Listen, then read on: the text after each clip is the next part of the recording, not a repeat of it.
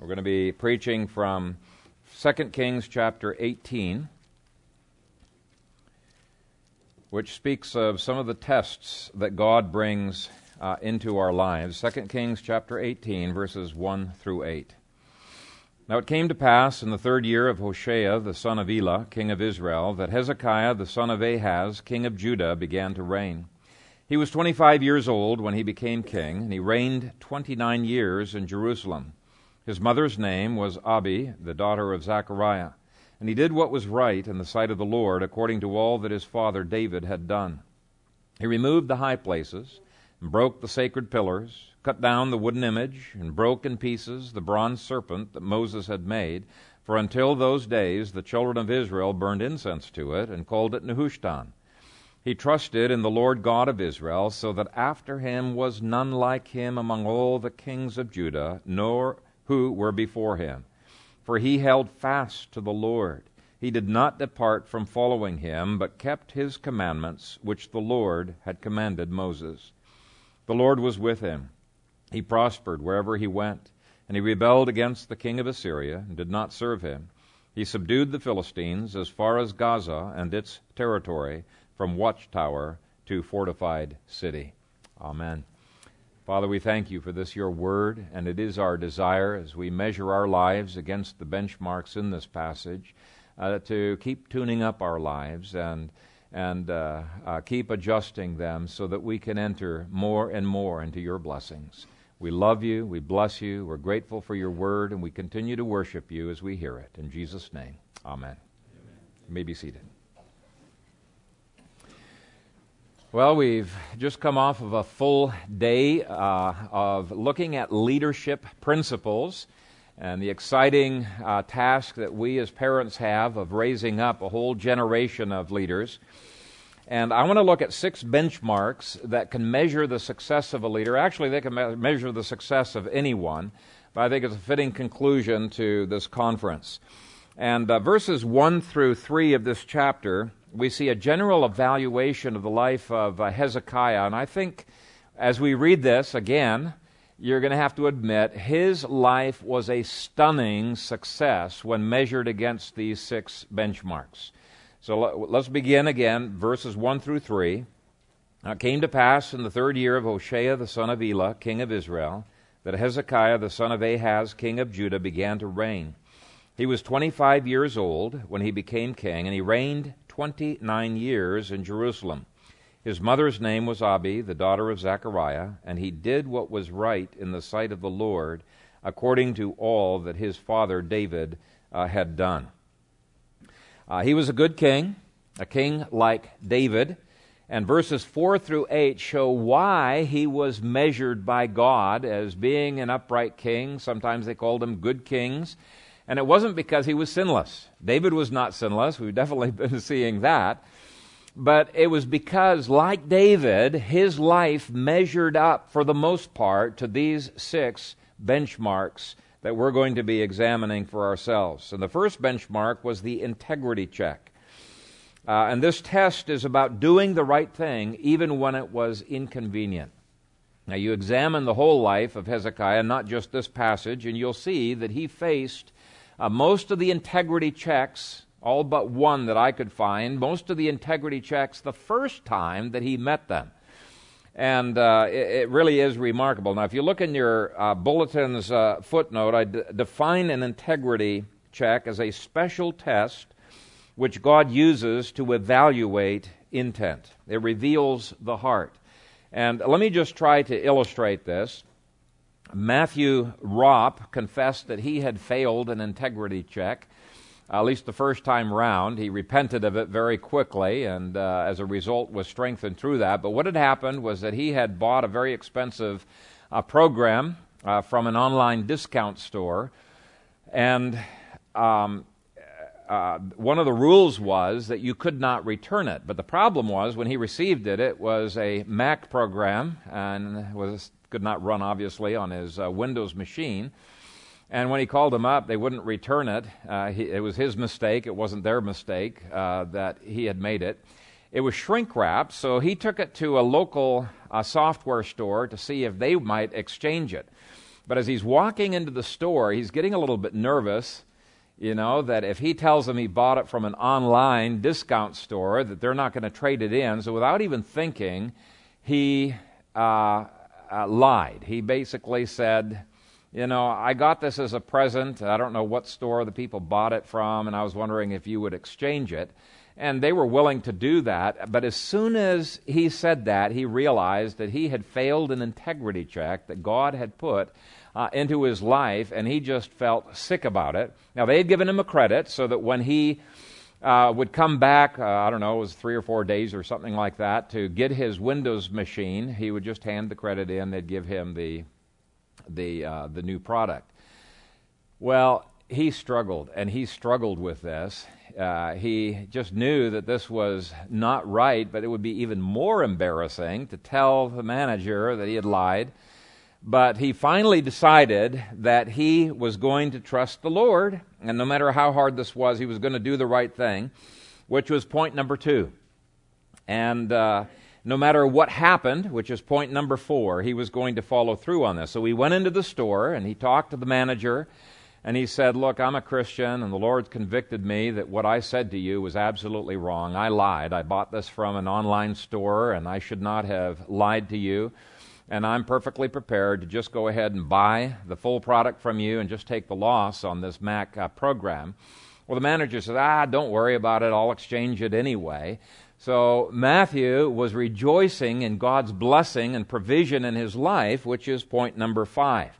And every day you're probably going to be faced with some kinds of challenges that are either integrity checks or one of these other trust checks or things like that are going to test your character. Your character is either going to be growing or it's going to be hardened. It goes one direction or the other, and it will prepare you to be in a position where God can trust you with more blessings, and He can trust you with further responsibilities. Now, at the bottom of the sheet, I list 7 different types of integrity checks that are very commonly experienced by Christians. I threw those in there because we're only looking at one integrity check in these verses here, but I want you to be at least aware that there are quite a number of these other integrity checks out there. Matthew Ropp passed the first 2, and as a result of having failed and going back and doing it right the second time around, he was strengthened in his character to pass any subsequent ones that came up. So God uses even our failures to strengthen us and make us more mature in Christ. So it's not just a situation where these are good for us when we pass. Even when we fail, God causes us to grow from glory to glory. But this is just being aware of the fact that God providentially allows these integrity checks into our lives is like a preventative medicine. Too many times we fail because we didn't think about it. We weren't expecting. We're blindsided. And so you fathers need to be teaching your children the kinds of integrity checks that they're going to be facing and what to do as preventative medicine so we're not always fixing things after we have a flop. Anyway, let's look at Hezekiah's integrity check in verse 4. He removed the high places, broke the sacred pillars, cut down the wooden images, and broke in pieces the bronze serpent that Moses had made. For until those days the children of Israel burned incense to it and called it Nehushtan. Now Hezekiah destroyed idols as we must destroy idols. And in this he wasn't really too different from the good kings that went before him, who had destroyed idols as well. But Hezekiah went one step beyond simply destroying the idols. He also got rid of the high places. Now, the reason this was such a difficult test for the previous kings to pass, and they did fail them, was because those high places were dedicated to Jehovah. And they were politically correct, and people really didn't think anything about them. They were things that people thought were normal and that they were okay. And since the time of David, David was the last one to get rid of high places. Since the time of David, Hezekiah was the first king to get rid of the high places that were dedicated to Jehovah. Former kings like Jotham and Amaziah saw nothing wrong with worshiping Jehovah in the high places, and over in this book, God praises those previous kings. He says, yeah, they were good kings. However, the high places were not removed. They didn't see what the big deal was about that. And I was trying to think, what are some modern analogies, where people tend to be blind about big things, at least things God considers as big. And I thought, well, government schools is a situation like that. There are a lot of mature, godly Christians, wonderful Christians, who send their children to government schools and they don't see what the big deal is. In fact, they probably think we're in the wrong. We ought to be sending our children there to be missionaries in the government schools, to be salt and light there. And they don't see what the issues are. And so I really think they're analogous to the good kings. In many ways, God's praise is upon their lives. And some of them even think we're going overboard when we are being like Hezekiah. And you get a hint of that in verse 22. People obviously had complained enough about Hezekiah removing these high places that the word, maybe from the captured Jews, had already gotten to Rabshakeh, the enemy. So this is Rabshakeh speaking. But if you say to me, we trust in the Lord, that's Yahweh, our God, is it not he whose high places and whose altars Hezekiah has taken away and said to Judah and Jerusalem, you shall worship before this altar in Jerusalem? He's saying, isn't it common knowledge that Hezekiah has been opposing the godly work of other Jews? He's taken down these high places to Jehovah. He is being too critical. God's not going to bless that kind of legalism. That's in effect what was going on there. And so you can see some of the attitudes of the Jews coming through in that criticism. Sometimes God calls us to destroy sacred cows and to shake up the status quo. Being biblical is not popular today, and the pressure is always on to accommodate those high places, especially if they've been devoted to Jehovah. And when you get criticism from fellow believers or from relatives for your radical biblical stands, it's very easy and tempting to be like those kings of former times and to say, let's just not worry about those high places. They're not that big of a deal. And the vast majority of the church today has failed this particular integrity check. Now, the other thing that was highlighted in this verse is the bronze serpent that God had Moses make in the wilderness. Verse 4 says that Hezekiah broke in pieces the bronze serpent that Moses had made, for until those days the children of Israel burned incense to it and called it Nehushtan. Nehushtan just means snake or diviner. And here was something that people could point to chapter and verse on for why it was that they were, honoring and looking to this statue. Back in Numbers chapter 21 was the chapter where God asked Moses to make this brazen snake. So it was a good thing, this brazen snake. There was a judgment. The people had sinned against God. He sent these snakes in there. They were biting people. They were dying left and right. And they cried out to God, Lord, please help us. So God had Moses make the brazen snake. And he said, anybody who looks to that brazen serpent will be healed. And there were some people who wouldn't. They thought, yeah, right. That's ridiculous to think I'm going to be healed just by looking up at a brazen serpent. So they died. But the people who looked at the brazen serpent were healed. Now, there was no power in the brazen serpent itself. It was simply an act of faith in God. If God tells us to do something, we're going to do it, no matter how silly it may seem to us to do. And those who looked at the snake, they were healed of their snake bites. And over time, here's what happened. People began to switch from their faith being in God when they looked at that serpent to their faith being in the serpent itself. Okay? Their faith is not in the giver, but it's in the gift. And in our lives, there may be things that are perfectly good in their own right and in their own place, but which over time rob us of our time, rob us of our devotion, rob us of our passion to God and our focus upon the Lord. And when that happens, we need to get rid of them. One man told me that he had such an idolatrous preoccupation with golf that he gave it up for several months. And it was only after he had aligned his life to the Word and he felt he could have discipline that he began to play golf again occasionally. Now, for you, it may be something else that has become an idol. It may be, football, or maybe electronic games, or wasting unbelievable amounts of time surfing the web, maybe television. But we need to evaluate our lives and say, Lord, is there even a good thing that I am using in a way that it is hindering my vision from being following you wholeheartedly, from being the kind of leader that you want me to be? We need to have a pursuit in our lives where we are entering into the upward call, and Paul says there are things that are weights that we have got to get off of us as we're running, and that's basically what he had done. Now, this passage highlights only one integrity check, but I want you to look down at the footnote, and I've decided I'm just going to quickly let you know what these other integrity checks are so that you can instruct your children, and you children know what is happening. Now, the first one is just obvious temptation. Temptation tests our moral convictions. Are our moral convictions to please people or to please the Lord? Are our moral convictions there for principle or convenience? And how much are we willing to suffer in order to stand up for our moral convictions?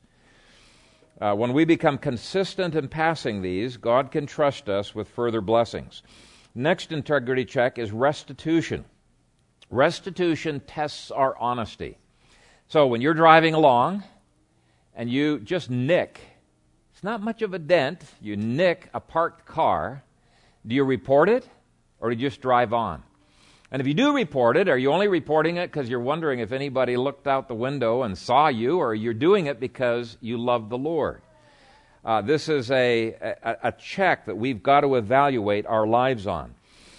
When our children break something, do we require restitution to teach them the importance of this integrity check? Now, the person, at whose house you're at, may not require restitution, but is it something that you're saying, no, I want my child to be engaged in restitution because he's got to be prepared to face the kind of integrity checks that God might give him?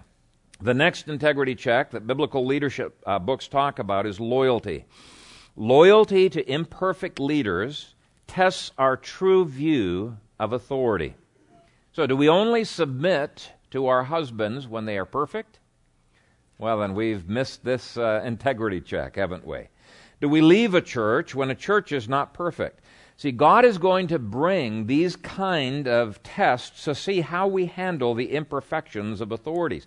And how we handle them is going to show whether we're really being honest about the fact that we're living by grace and we believe in the power of the gospel and we're seeing all of life, including our leaders, through the cross of Christ. The next integrity check is values. When our biblical values are challenged, it is a test of our commitment to our biblical philosophy. So when I've been reading quite a bit about pastors in the last year who are just being hammered by the GLBT and homosexual community, and a lot of these pastors, as they're being hammered, then they soften their message, they soften their approach because of fear. When finances are tight, we might find ourselves softening our philosophy of money. How strongly do we believe in cleaving to our spouse until death do us part when we're spitting mad, right? And what are we modeling to our children when we find something? And we're modeling to them our value of private property when we say finders, keepers, losers, weepers. Okay, tough luck on the other person. We constantly have challenges to our values that will test whether they really are values or not. The next integrity check is persecution. Persecution tests our steadfastness and perseverance. Do we fall apart when we get persecuted? Then there's the integrity check of vision. When our vision is fiercely opposed, it tests whether we really believe God has given us this vision or not. We might wonder, boy, is this really something I should be pursuing? Is this a God thing or not? And then the last integrity check is the leadership test. When our leadership is challenged, it tests our willingness to lead the people God has called us to lead and to be accountable to the people that God has called us to. For example, I mentioned yesterday that God called Paul to fix problems in Corinth, but there were people in Corinth who basically told Paul to bug off. We're not interested in your presence here. And Paul, because he was convinced that God had called him to do this, led even when people didn't want him to lead. Okay? A lesser man would have just said, fine, I'm out of here. I'm not going to lead if you don't want me to lead. Now, you can also apply that to you as fathers and to you as husbands. Are you willing to lead even when your leadership is challenged? So it's a leadership test. And these integrity checks here are very tough to pass. But what God does is He ushers us into even greater blessings, greater responsibilities as we pass them. So teach those checks to your children. Now, the second benchmark by which Hezekiah was measured was trust. And he passed the trust checks that came into his life, even when it might have been easier to negotiate the world's way. Verse 5. He trusted in the Lord God of Israel, so that after him was none like him among all the kings of Judah, nor any who were before him.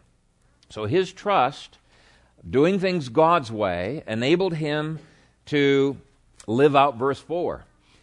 It enabled him to do the fantastic things that we're going to look at in verses 7 through 8. In fact, you start at verse 17 and following. I think it's one of the most marvelous stories in the Bible.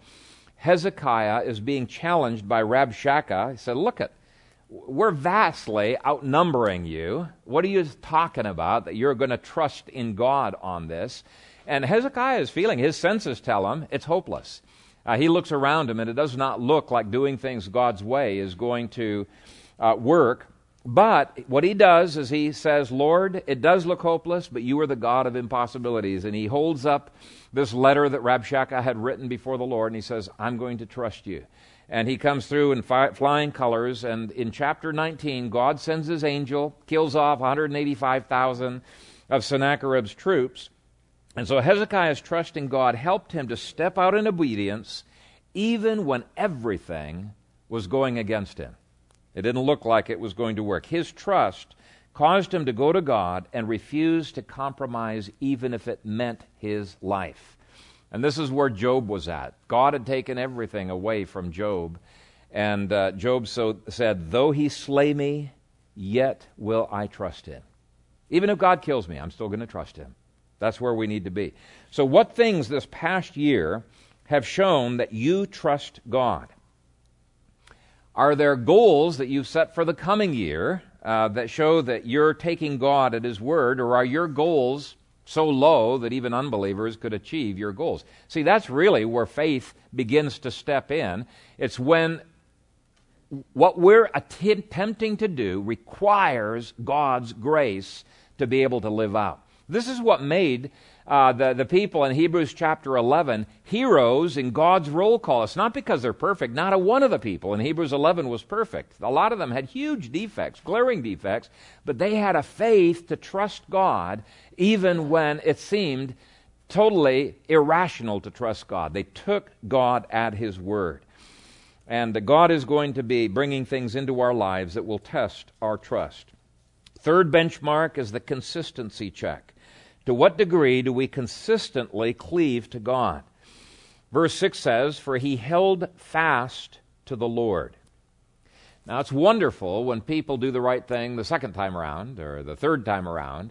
But, when you're looking for a computer hard drive, you really want consistent integrity to be there. Now, we're not machines, and so we're not going to be consistent right off the bat, but our consistency grows over time. I guess a computer is the opposite. It deteriorates over time.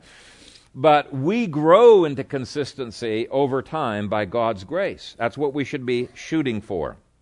And God will bring repeats of previous tests because He's trying to develop that consistency in our life. And once we develop a consistency, He no longer tests us with those things. He ushers us into new levels of blessing, new levels of responsibility. Now, the phrase held fast is translated elsewhere as to stick to or to cleave to. It's used to refer to our tongue sticking to the roof of our mouth, clods of dirt sticking together, husband and wife cleaving together. And this is the word that's used by David when it says, "My soul follows close to you." So what distinguished Hezekiah as being a man like David is not that he brought so much reform, because there were other kings who brought fantastic reform as well. What distinguished him as being a king just like David was that he kept clinging to the Lord. Do you cling? Do you let even little things get between you and the Lord? How consistent are you in your Sabbath keeping? How consistent are you in your family devotions? How consistent are you in prayer? Now, don't get discouraged when you find inconsistencies. Just like with your computer. You're doing these benchmark tests and, I guess we got to get a little tune-up. And we do the benchmarks in our lives, and we say, okay, thank you, Lord, for showing that to me. I want to be more consistent here. I need your grace, and I'm going to implement these plans in order to become more consistent. Point 4, there will be times when God will show you things that are not comfortable to follow, and yet you will follow and obey anyway. And this is the virtue check. And the reason I call it a virtue check, the Greek word for virtue in the New Testament is a word that indicates a predisposition to obey even before you know what it is that God wants you to obey. It's a predisposition to follow and obey the Lord. You're basically writing out a blank check to Him saying, whatever, Lord, I want to follow after you. And verse 6 shows this benchmark to be true of Him. He did not depart from following Him, but kept His commandments, which the Lord had commanded Moses. Now, there is a slight difference between following and obeying, even though ultimately they result in the same thing. But to follow indicates a predisposition to go where God wants you to go, to do what God wants you to do, even before you know what it is that He's going to ask you to do. You're just following Him, saying, whatever, your will be done. I want to follow after you. You're willing to find out. On the other hand, obeying is the actual carrying out of that. Now, let me just try to illustrate this virtue thing. And I've told this story to you before, but when I was in seminary, this is so vivid in my mind, there was a group of us who were discussing a very controversial ethical issue from the Scripture and bringing various points in. And there was a guy who walked in to the room, and as soon as he heard the subject that we were talking about, he put his hands over his ears. He said, I don't even want to hear what you're talking about because then I'll be responsible. And he left. And that is a perfect illustration of the opposite of virtue. Okay?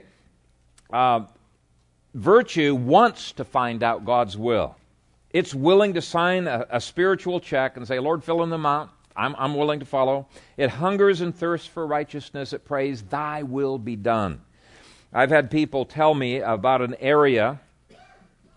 Well, I've discussed with them, what you're talking about really is sin. It's not something that you should justify. And their response to me, believe it or not, is, I'm not convicted by the Spirit over that. But they had agreed it is a sin. It's in the Bible.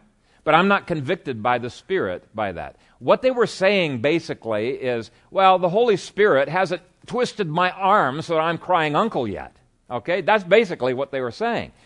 And if you have to be convicted before you're going to follow God's Word, you don't have virtue. Virtue is delighted in doing things even before you know that the Holy Spirit is calling you to do it. Now, the next two benchmarks are positives, okay? So we're done with the negative, now we're on to the positive. What positive results have you seen of God's grace in your life? Point 5 speaks of the Lord's presence and blessing. Verse 7, the Lord was with him. He prospered wherever he went.